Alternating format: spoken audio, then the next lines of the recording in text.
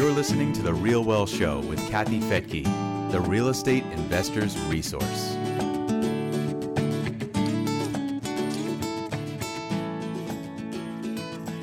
Welcome to The Real Wealth Show. Today we're going to be doing a real wealth story, which we haven't done for a while. And joining me to co-host is my hubby and partner, Rich Fettke.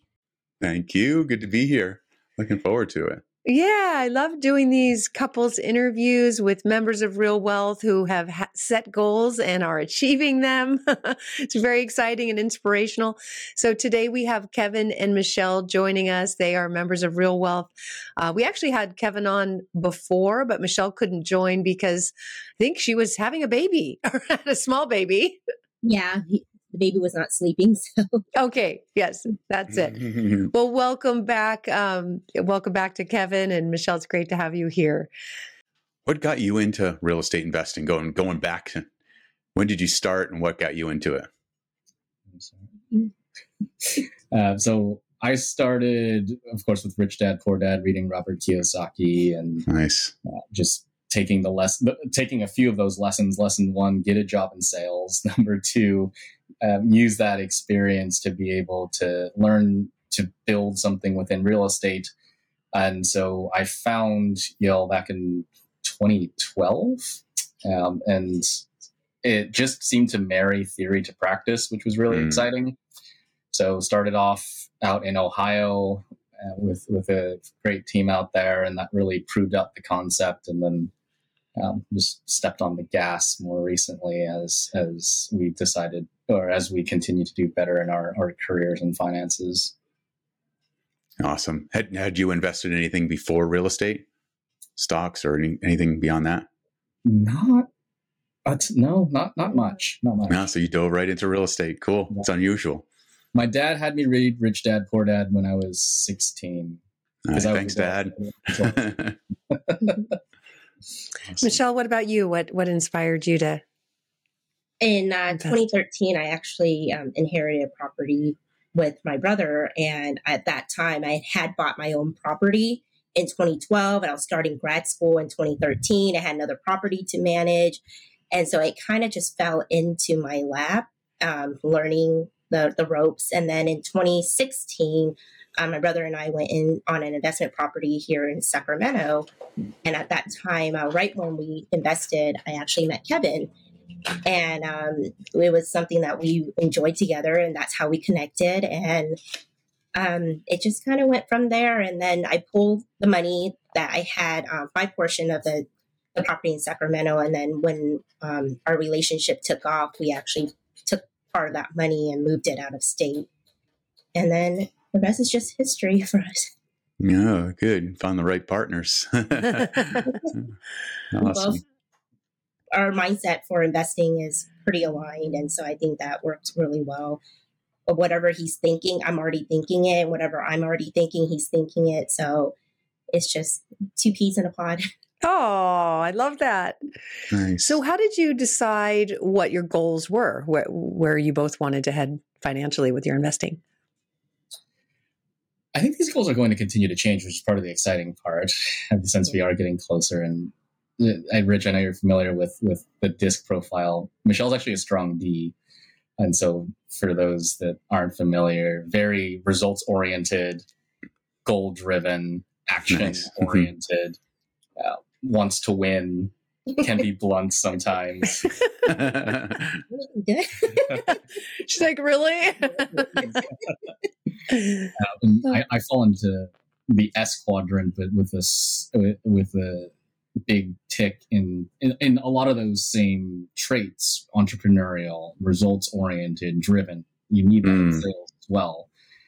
So I think with those two things, then I think we decided to choose something that was attainable and made sense. And so we're already on our way to the initial goal. And then once we saw an opportunity with an alignment on finances, careers, and overall goals, and it was just really easy to hit the gas. And then now we're steadying a bit. We don't have to accumulate as quickly as we did before. We don't there's not a whole lot of FOMO, fortunately, now, because we did take that action.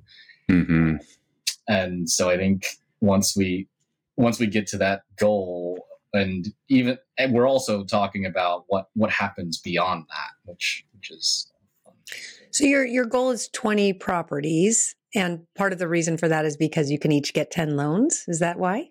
Yes. So that's our initial goal of just obtaining those each 10 loans. And then we'll just go from there. We're not quite sure yet. We've been hitting the gas pedal really hard the last 3 years. And in the past 3 years, we started our family. We just had another baby last year. It was a different headshot last time we did this. Yeah. Versus this time. Awesome. We had another baby. So things have been really busy in the past 3 years. And so now we're kind of just slowing it down. And we want to also enjoy our money and just enjoy our money, enjoy our kids, enjoy life. Because now COVID's over, things are opening up. So we're looking at other perspectives and other opportunities. And so it's not just about investing and making that money and saving and preparing for retirement, but also being able to enjoy that and enjoy everything and not just have to wait to enjoy things when we're retired and we might not have the energy to enjoy it anymore. Nice. So retire from the things you don't like doing. Like it. Nice. So 20 properties is the goal. What's for the sake of what? Like why accumulate? Is it just financial security? Is it to free up your time? What's the intention? Yeah, I think it's a good question. And I think that's what we're asking ourselves, especially as we prepare for what's next beyond that. And I think the short answer is just super tactical. It's the banks say we can get 20 loans between the two of us, and we look at the inflation rates and what we can borrow money for. And then we look down the road, and it's sort of an offense defense thing too, that we see from our perspective, where we are pretty convinced we're not going to get Social Security payments given our age and where things are headed there. And so we don't really think that's going to be around for us. So we have to be more proactive about having our plan for ourselves. And even the whole concept of a 401k, to me, it's a bit of a moving target. It's difficult because if you could accurately forecast how much longer you're going to live, how much it's going to cost to get there, I don't know if you would still be working. You'd be doing something else. If you had that knowledge to accurately forecast that. So I'm not fully convinced that that's a way in which you can fully retire. Then I was reading some articles earlier about artificial intelligence and how that's going to be eliminating a ton of jobs. So I think just seeing real estate as a way to be a defensive counter to some of these things, but also on the offensive, having extra cash flow, figuring out what to do with that, and just being able to build assets. That's something that's been top of mind as well.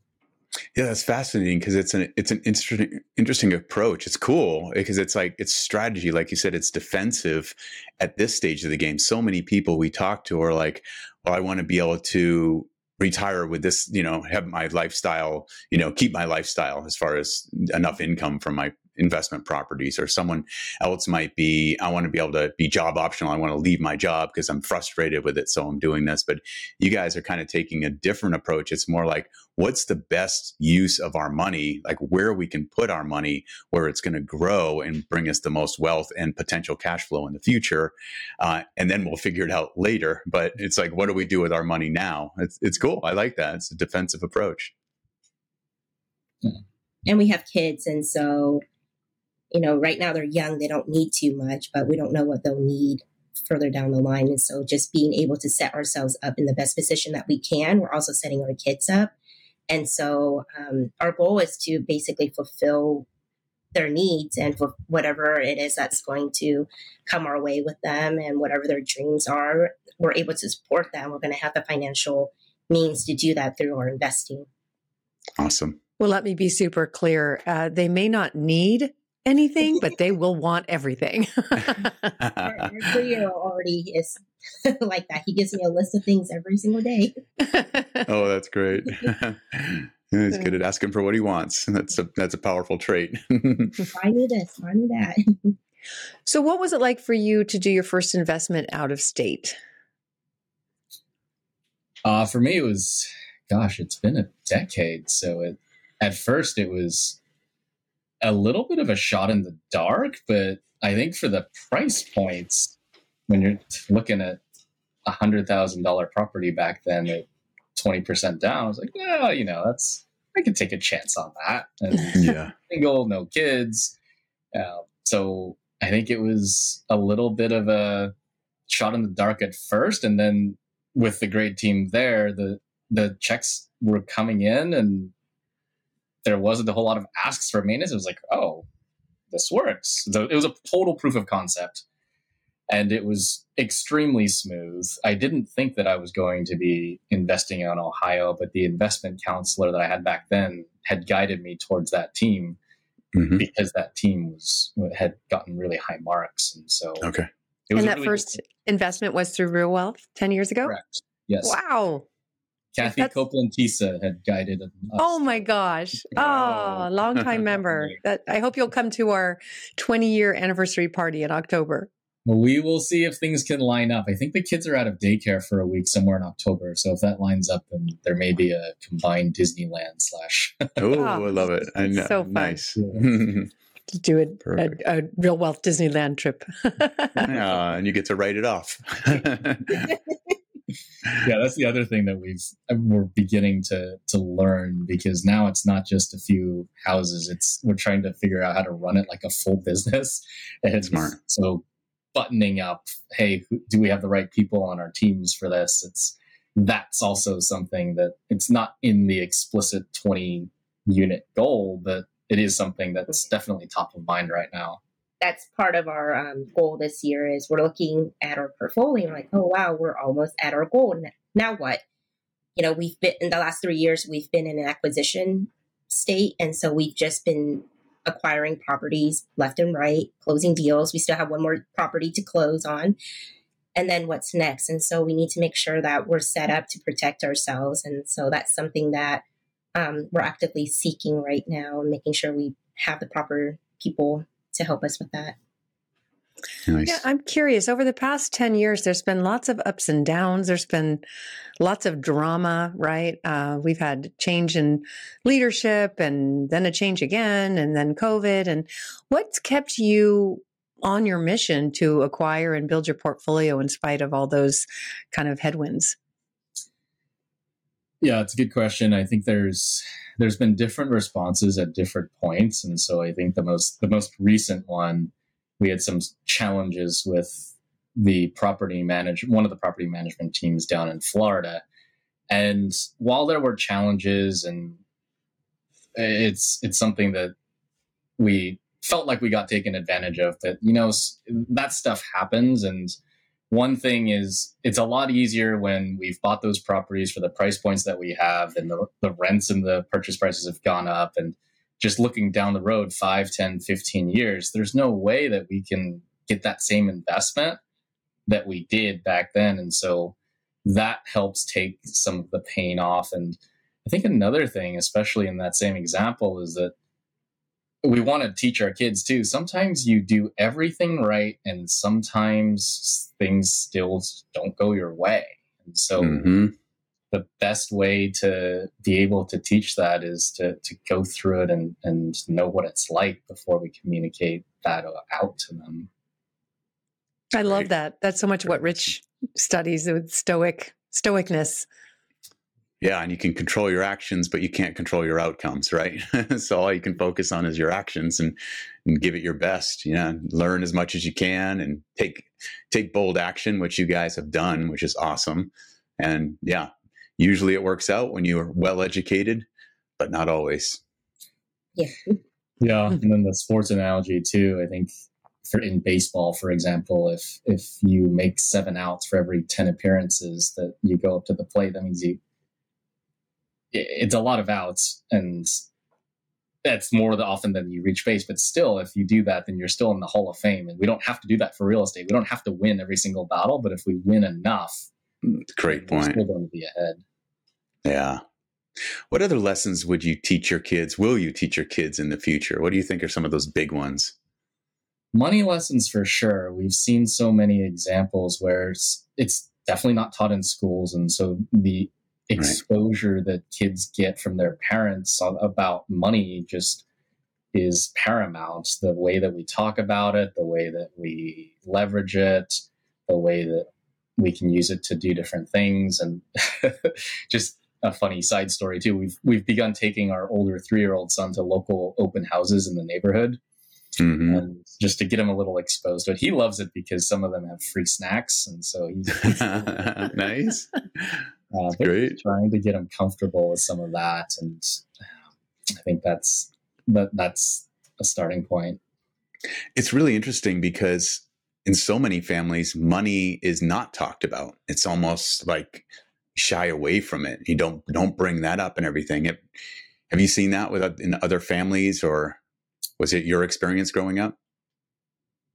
Yeah, I think so one of the podcasts that we listen to, and they've got a Netflix show now. It's really exploring that. And I think he bills it as the intersection of psychology and money. That's where his specialty is, because it's so much of what it is, where oftentimes when decisions are made or emotions are felt, it's not a numbers problem. It's actually an emotional, psychological thing about how you do it. Wild. What show is that? On Netflix, it's called How to Get Rich. The podcast is I Will Teach You to Be Rich by Ramit Sethi, who, ironically enough, grew up in Sacramento as well. Yeah. Awesome. We'll have to put that in the show notes. Yeah. Sounds good. Yeah, I love what you said about taking your kid to open houses. That was my Sunday afternoon fun day with totally our daughters. We would go to different open houses and we would guess the price. And just for fun, whoever guessed closer, won something. I don't remember what, but it just became a game, and we both got really, really good at guessing the price. Yeah. Is your other daughter, is she the one that's out doing the Golden Visa program? Because that was also interesting to us. Yeah, that one. Yeah, the 23-year-old is the one who's been traveling Europe. Unfortunately, the Golden Visa program is ending, so anybody who wants to do it needs to jump in really quickly because they're going to end it any day. Mm-hmm. But you can get on the list. Right. Our older daughter was 24 when she bought her first property. Yep. Pretty awesome. Yeah. So mom inspired that and she made it happen. And that house went up in value a lot. She was able to sell it profitably and roll that money into a new property. And now she lives a half hour from us because she started young. So yeah, absolutely great to teach those money lessons as soon as possible. Yeah. And that's what we're noticing too, where it happened to me. It's happening here. The opportunity to own a property close to where you grew up is just getting harder and harder. It doesn't really matter where you are. It's just getting harder and harder. So the only way I think to balance that is to start early. Yeah. Definitely start early. That's what I think I love about Bigger Pockets, with all the references and, resources for young people, even books and all that stuff, getting started, a real estate rookie and all that. So yeah, it's cool. It's a lot different than when we started Real Wealth 20 years ago. There was barely anything available. Yeah, it's interesting. It's almost the opposite problem now because there's too much information. I feel like that's really a good point. Yeah. Who do you listen to? Yeah. Welcome to 2023, right? And then pretty soon it's going to be just AI. And do they know? We'll find out. Yeah. Oh, very good. So just in wrapping up, it does seem like you're not as focused on cash flow today as in building a portfolio. Would you say that's true? Yeah, I think that we've evolved with that. At first it was about, it's got a cash flow just in case things don't go right. At least we've got a lot of our bases covered. And then I think as we've acquired more properties in the appreciating markets, the cash flows aren't as great. But the other thing that we found is that the rents have skyrocketed in some of those appreciating markets. So it's difficult to put that in the year one pro forma. And even if you do mark that out 3 years, 5 years, it's a tricky thing to forecast because rent growth is a really difficult thing to predict because now we're seeing rents flatline. And so all our properties are cash flowing. We're not, they're all cash flowing, but I guess because we're both working our W-2 jobs, we don't really consider the investment money as money that they're there to spend. We kind of ignore that money. It's there. It's like a cushion. When we're upset with our jobs, we want to walk away. We're like, oh, okay, we look at it, makes us happy. Like, we don't need to take the promotions. We don't need to do more than what we're doing right now.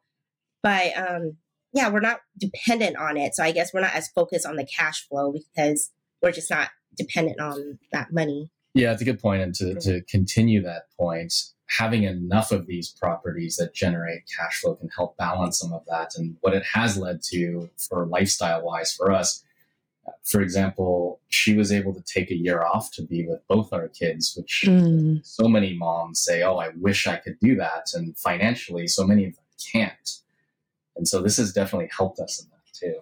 I took a year off for each kid. And so it was nice to be able to go back to my job, but not have to worry about going back if I didn't want to, and not feeling like I had to rush to get back. So the first year of their life, we got to spend it together. And so I got to enjoy that little stay-at-home mom life and then go back to doing what I was doing before that. Awesome. Have you guys taken the Real Wealth assessment yet? I took it. No. And do you remember where you were on your score? Low 80s. Low 80s. Oh, okay. It's pretty solid. Yeah, most people who take it come in around like 50 to 60. So that's good. You've put some things in place. And any insights or ahas from it where you're like, oh, this is where I need to put more of my attention? I think we may have taken that after our older son was born. So do you recommend taking it after big life events or after a certain number of years? Or I think every 6 months is a great idea. It's like, every 6 months you do it, you see where your score is, you record your score, keep track of it, because those 20 different questions and those 20 different areas are places where you're like, if you score something like a 3 or a 2, you're like, oh, here's an area where I need to put some focus over the next 6 months. And you build that out and then you take it again. And then that score, you're scoring it a 4 or 5. And then you get that higher Real Wealth score to really see where you're at. So it's kind of a tool for you to measure of what needs attention and what's working well. Yeah, a way better way of doing New Year's resolutions. Yeah, right. Good point. Awesome. We'll do June's approaching, so that's a mid-year point. So maybe we'll take it sometime this week and we'll email you the results. I love it. Great idea. Rich, how do people find that? Just realwealth.com/assessment. Really simple, just 20 questions. At the end of the 20 questions, you get a Real Wealth score between 0, that would be pretty bad, and 100, couldn't get any better. I hope nobody gets a 0, but even if you do, there's even getting to a 1 is doubling it, right? Yeah, there you go, right. All right. Well, it's just been such a pleasure to have you here and to get a check-in. Thank you so much, Michelle and Kevin. Is there any last tip you would give to our listeners who are maybe feeling anxious about the economy, about the debt ceiling, about everything that's going on in the news and are afraid to move forward? Yeah, I think you just echoed at least one of the prior guests, where it's just find your why, because that's what's going to get you through the tougher times. And if you have a strong why, then that's going to be exactly it. And so for us, I brought up some of the other things earlier where, well, how does not moving forward compare to, well, the likelihood of us getting Social Security payments or awesome. Anything like that. And so it's, what's your why? And if you have a good why, you're going to move forward. If you don't, or if you have better alternatives, pursue those alternatives, but do something. Yeah. Don't just analyze forever. That's good. Love it. All right. Well, thanks again for being here on The Real Wealth Show and sharing your story and being a loyal member for 10 years, now educating other members. I love it. It's just full circle. And Rich, of course, thank you for being here as my co-host again. Thank you. And thank you all for joining us here on The Real Wealth Show. You can go to realwealthshow.com to get access to hundreds of free webinars and to get to book an appointment with one of our investment counselors that can help you on your path. I'm Kathy Fettke. Thanks for joining me here on The Real Wealth Show.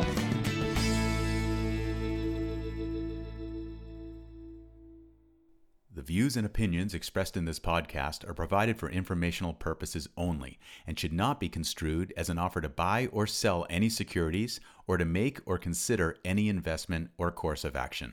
For more information, go to realwealthshow.com.